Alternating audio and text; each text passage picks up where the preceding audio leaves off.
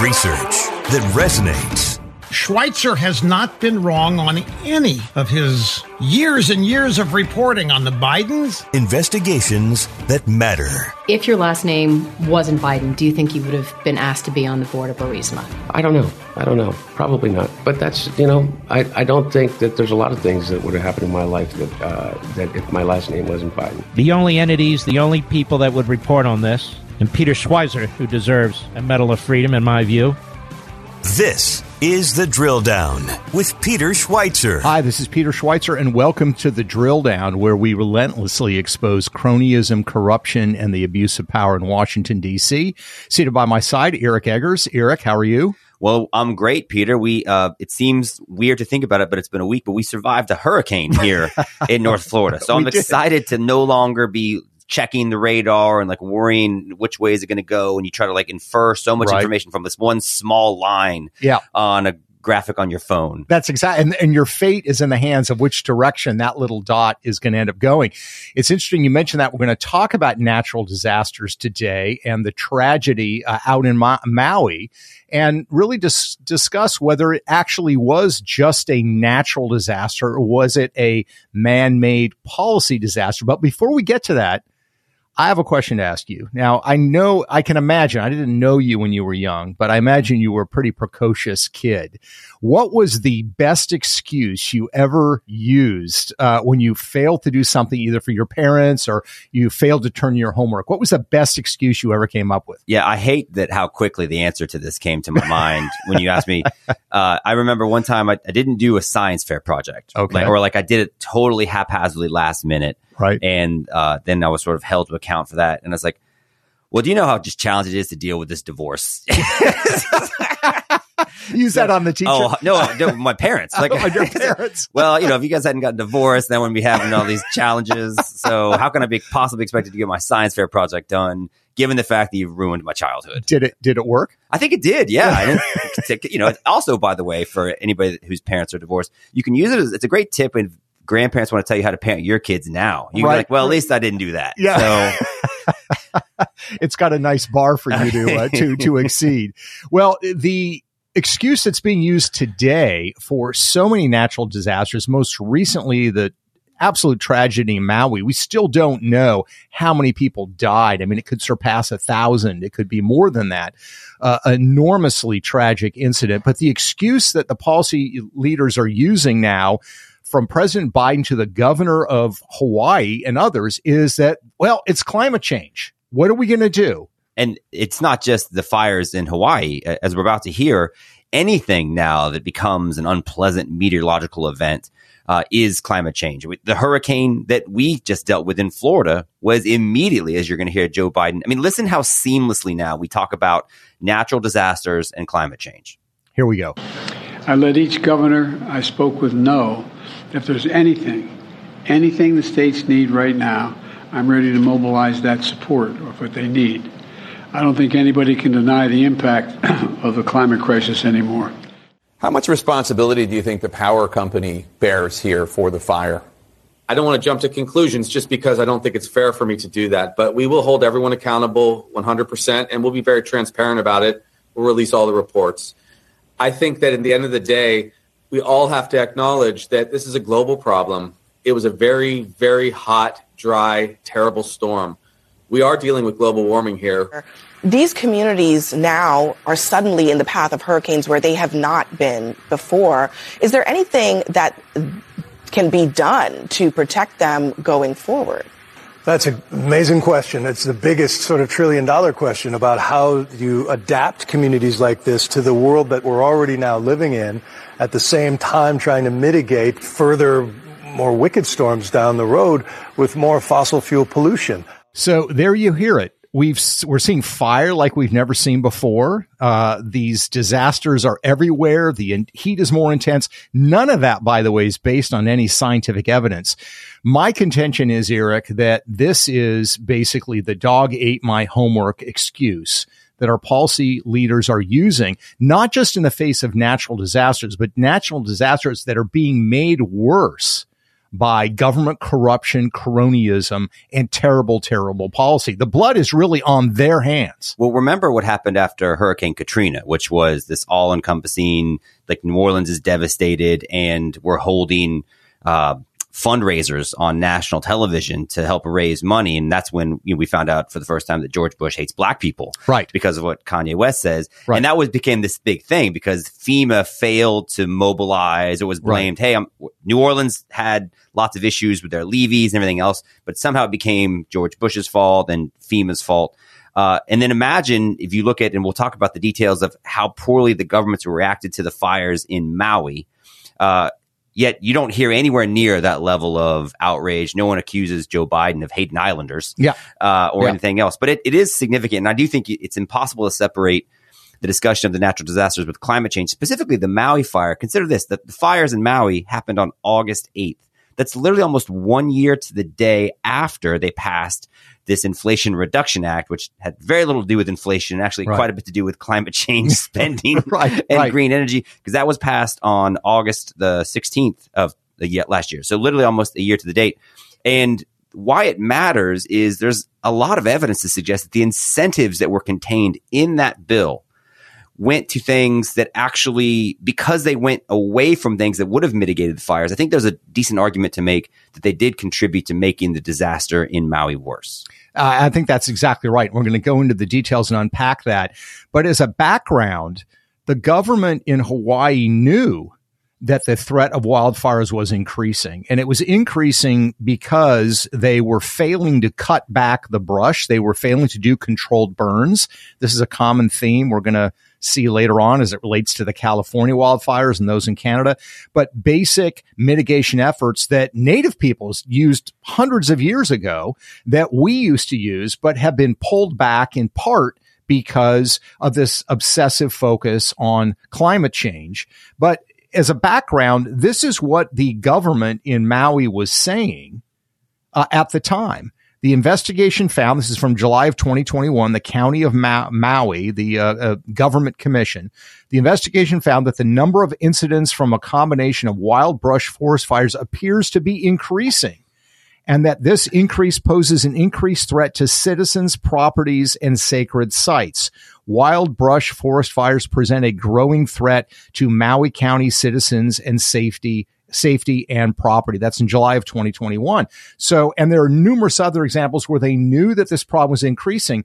But Eric, where were they actually spending their money? Where was the utility? Were they spending their money on mitigating and dealing with the threat of forest fires, or were they spending it on something else? They were not spending it, as it turns out, on mitigating forest fires. Yeah. And the tribal thing that you mentioned is, I hadn't considered it related to Hawaii. I mean, literally Hawaii's culture is based on their tribal heritage. Correct. Right? I mean, that's other than the flowery shirts, but I mean, the culture, you don't want to be a haole. White people are seen as sort of outsiders because their culture and tradition are so important to Hawaii. And yes, that is a tradition in California and Hawaii that culturally they knew that you need to burn to keep the risk of actual fire away. Controlled burn, tribal burn, cultural burns is different phrases that are used.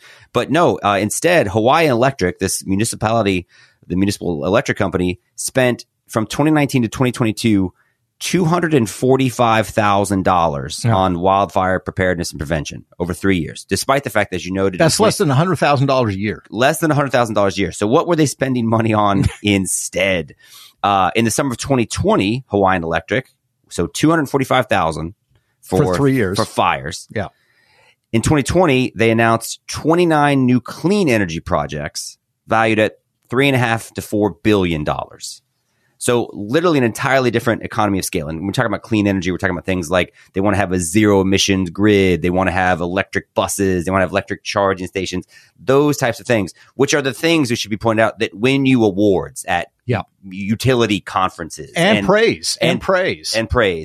Burning woods does not. Yeah. There's no White House press conference that says, hey, the Hawaiians, the Californians, and others successfully initiated controlled burns. And why we mentioned the Inflation Reduction Act, which was passed again a year before the fires, is that also provided $1 billion in grants or rebates for zero emission heavy duty vehicles. So the point is the incentives that the Biden administration, the Biden EPA put in place weren't for doing things that would have actually saved lives here. It would instead be in place for doing things that will, I think, mitigate the threat of climate change. Exactly. So you had this obsession with this, I would argue, abstract threat of climate change. It's going to raise the temperature on the planet, by a couple of degrees. But you have this very real threat of fires that you see every year. When the dry season comes anywhere on the planet, you see a problem of fires. But the real threat, they're spending less than $100,000 a year on this abstract threat that we're going to increase the temperature of the planet by 2 degrees over the next 30 years. They're spending literally billions of dollars on because that's what they're incentivized to do. And oh, by the way, talk about the actual death toll of California, and of wildfires in general. It's not just the people that die in the fire, although that's significant and tragic, and hundreds of lives are lost. In California, it feels like there's wildfires in California every year, but in 2020, big wildfires killed more than 30 people directly. But a Stanford study concluded that actually thousands more died from smoke exposure. So you've got wildfires literally killing thousands of people yet, right? And again, so it's not just Hawaiian Electric who's spending $100,000 a year on this as opposed to billions on these clean energy projects. In June of 2023, right? So 2 months before the fire, there was a Government Accountability Office study which looked into what these federal agencies are doing, and they found that the EPA, the Environmental Protection Agency, you would think mitigating fire might be something in their task, but they found that their efforts to help communities prepare for and respond to wildfire smoke have been ad hoc. No program or staff solely dedicated to the work. They've also been lacking in coordinating prescribed burn strategies. And so the EPA says, or the GAO said, EPA needs to do a much better job, be more proactive, specifically by focusing on prescribed burns, which helps clear the land of the fuel, which actually leads to the wildfire. So everyone says this is a big problem. You're doing a bad job of it. Yeah. And it's another example of mission creep. We've talked about this before when the pandemic hit, that the Centers for Disease Control was obsessed with all these other issues like helmet safety, playground equipment, rather than focusing on actually preventing diseases and handling diseases, which is what is supposed to be the focus.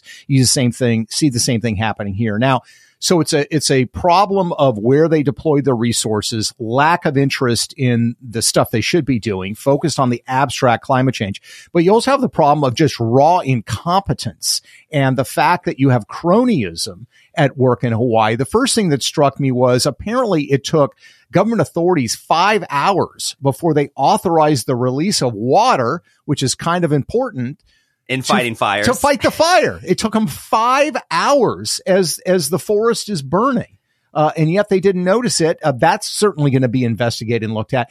But you also looked at the actual oversight, the Public Utilities Commission, which is supposed to be regulating and making sure that the utility is doing its job, taking care of safety and other issues. What did you find when you looked at this commission? Well, Lee Fang has done a lot of really good reporting on this, and he's got a very lengthy breakdown with all the individual deals and the money that people are making that they're either making off the utility company or they used to make from the utility company. But here's the bottom line you need to know. The entity that regulates Hawaiian Electric, right, is called the Hawaii Public Utilities Commission. And literally every single member of the Hawaii Public Utilities Commission has financial or previous professional ties to Hawaiian Electric. Yeah. That's insane. Yeah. And I think it speaks to the larger point of, from an incentive structure standpoint, no one makes money off of burning these controlled burns. Right. But lots and lots of people make money off of the green energy stuff and the climate change conversion projects. Like everyone is connected to it. The Biden administration, I mean, they have all these energy czars, and we've done a lot of reporting previously on the financial ties that those people have to the industries that are getting the government money to promote these projects. Nobody makes money off of burning the controlled burn stuff. Right. I mean, you wonder why are we not focusing more on the thing that actually saves lives? Because nobody makes money off of it. Yeah, there's no consultants wearing very expensive suits that are saying, hey, we will advise you on how to do this controlled burn, because everybody knows how to do it. They know it's effective. They know it's important. And you're right. The flow of money is key here. And this is a classic example of what they call regulatory capture. We've talked about it before. And what I think people on the political left never appreciate and never want to confront is the simple fact that, we're going to set up this government body that's going to oversight business, offer oversight for business and make sure that we keep those guys in line. And what they don't realize is that, as this case demonstrates, is the industry, in this case, the utility, and the government body oversight, they're colluding together. They're working together. It's regulatory capture. And this notion that government is somehow going to, hold at bay the terrible forces of the private sector, it's the opposite. They work together. They incentivize the worst behaviors.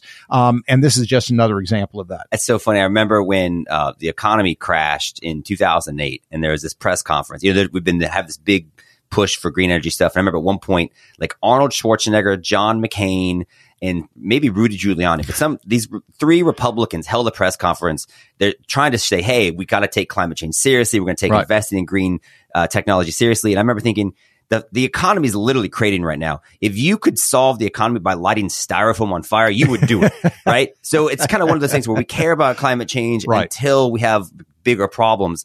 And but you're right. It's such a great metaphor. It is always the excuse that's used in your, I think, first big book, Throw Them All Out. Mm-hmm. You looked into, because the economy's crashed. So Obama gets elected. We're going to do this economic stimulus. We're going to do all these shovel ready projects. We're going to put money in the economy. We're going to fix this economy. Right. And so much of that money didn't just go to silly things like a turtle tunnel here in Tallahassee. I mean, it's silly, but a lot of it went to these new green energy projects. And what was the stat about who got the money for green energy? So it's not really about science. It's about money. Yeah. So the Department of Energy was allocating billions of dollars to green tech companies and loans and government grants. And we went and looked as our solution to fixing the economy. Yeah, to fixing the economy. And what we found is that of the billions of dollars they put out, 80% of that money went to green energy companies that were owned by people who had served on Obama's finance committee of his campaign. 80%.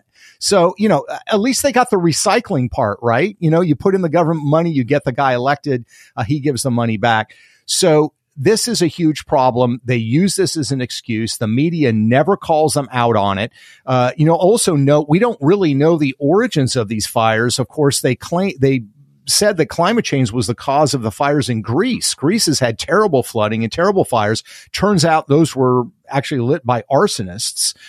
So the notion that climate change is responsible has never been established in any of these cases. It's a convenient excuse. But it didn't just start with Maui. It happened in California and it happened in Canada as well. Yeah, and the same issues have happened. I think for some reason, because the emphasis is on green technology and the things that they seem to want to focus on to improve the environment are investing in emissions and, batteries and electric buses and things like that, as opposed to removing the one physical threat to our environment, which is these wildfires, because as you noted, and then there's the smoke damage, which in Canada was 90% of the East Coast had poor air quality that they're having to deal with. And California's been quite challenging. And that same GAO study also found that California has, quote, been slow to reach its aggressive goals to reduce fire fuels due to staffing shortages, delays, and a lack of legislative guidance and oversight. So it got so bad, in California, they can't find anybody that actually wants to do this. So they literally went back to the tribes. They went back to these Native American people or these people that have been living in California and said, hey, you guys used to do cultural burnings all the time.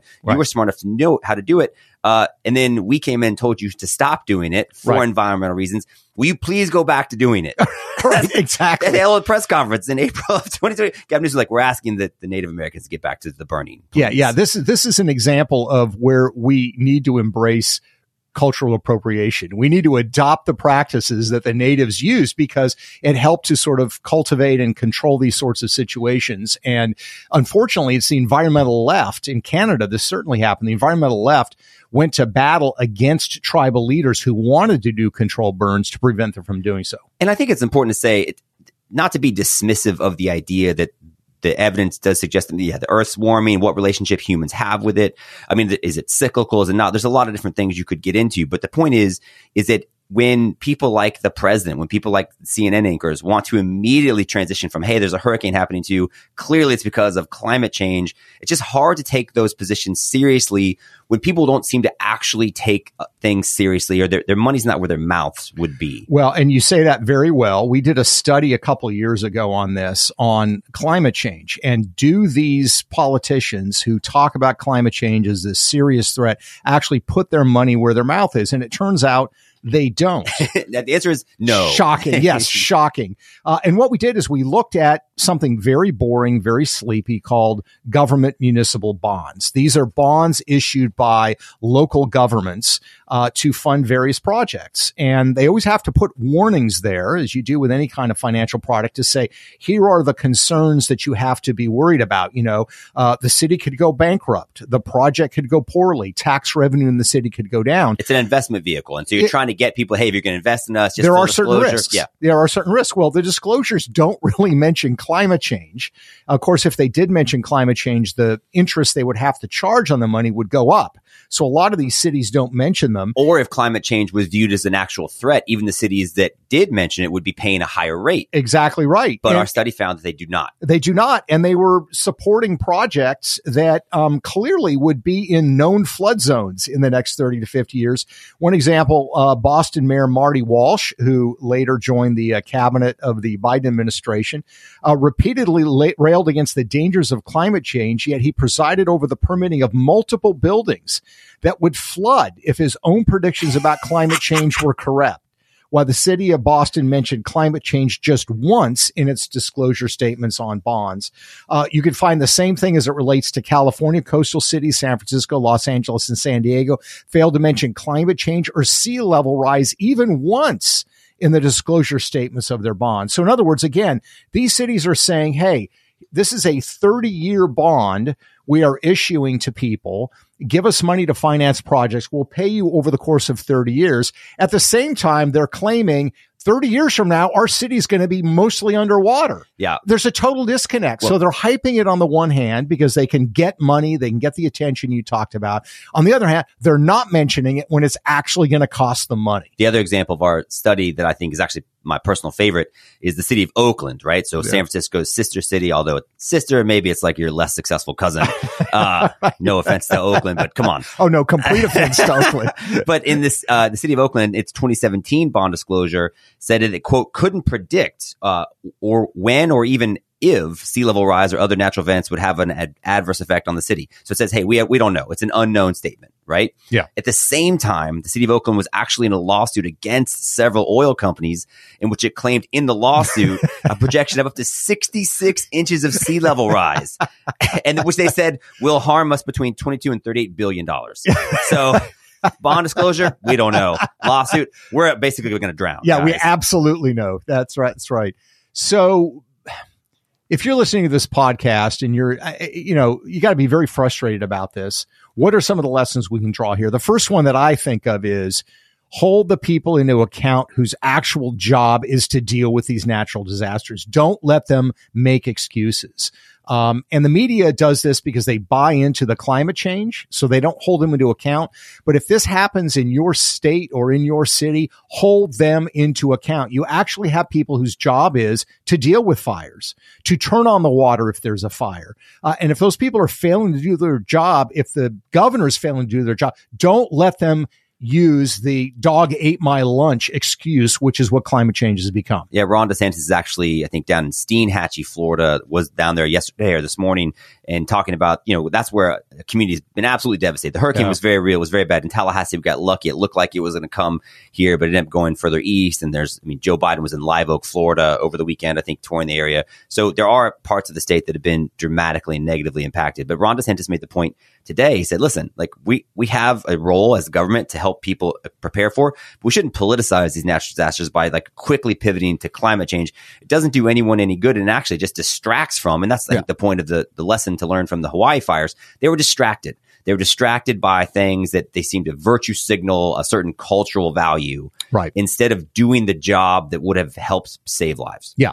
And the same government that says we want to be more involved in your lives in these other areas is the one that has failed us in the most basic area, which is protecting us from natural disasters and from any other thing that can befall people. So it's a very tragic situation, but keep in mind and remember, even when it comes to basic things like fighting natural disasters, cronyism, corruption are oftentimes massively present. Your final thoughts, Eric? Yeah, I think that's exactly right. I mean, Hawaii Electric wasn't doing the job and they weren't held to account by the regulatory agency that should have made it do its job, because literally everyone was making money off of this thing. And so, it's just cronyism, corruption, and incompetence. But that's what actually happened instead of being presented as climate change, which is what the media is trying to tell you it was about. Well, tragedy on multiple levels, tragedy of the natural disaster, tragedy of the government disaster, cronyism, corruption that followed. We're going to keep on top of this story. Unfortunately, we're probably going to see more of this. We want to thank you for joining us, as always, on The Drill Down. You can find information about the podcast at thedrilldown.com, and you can find the podcast wherever podcasts are located. Thanks again.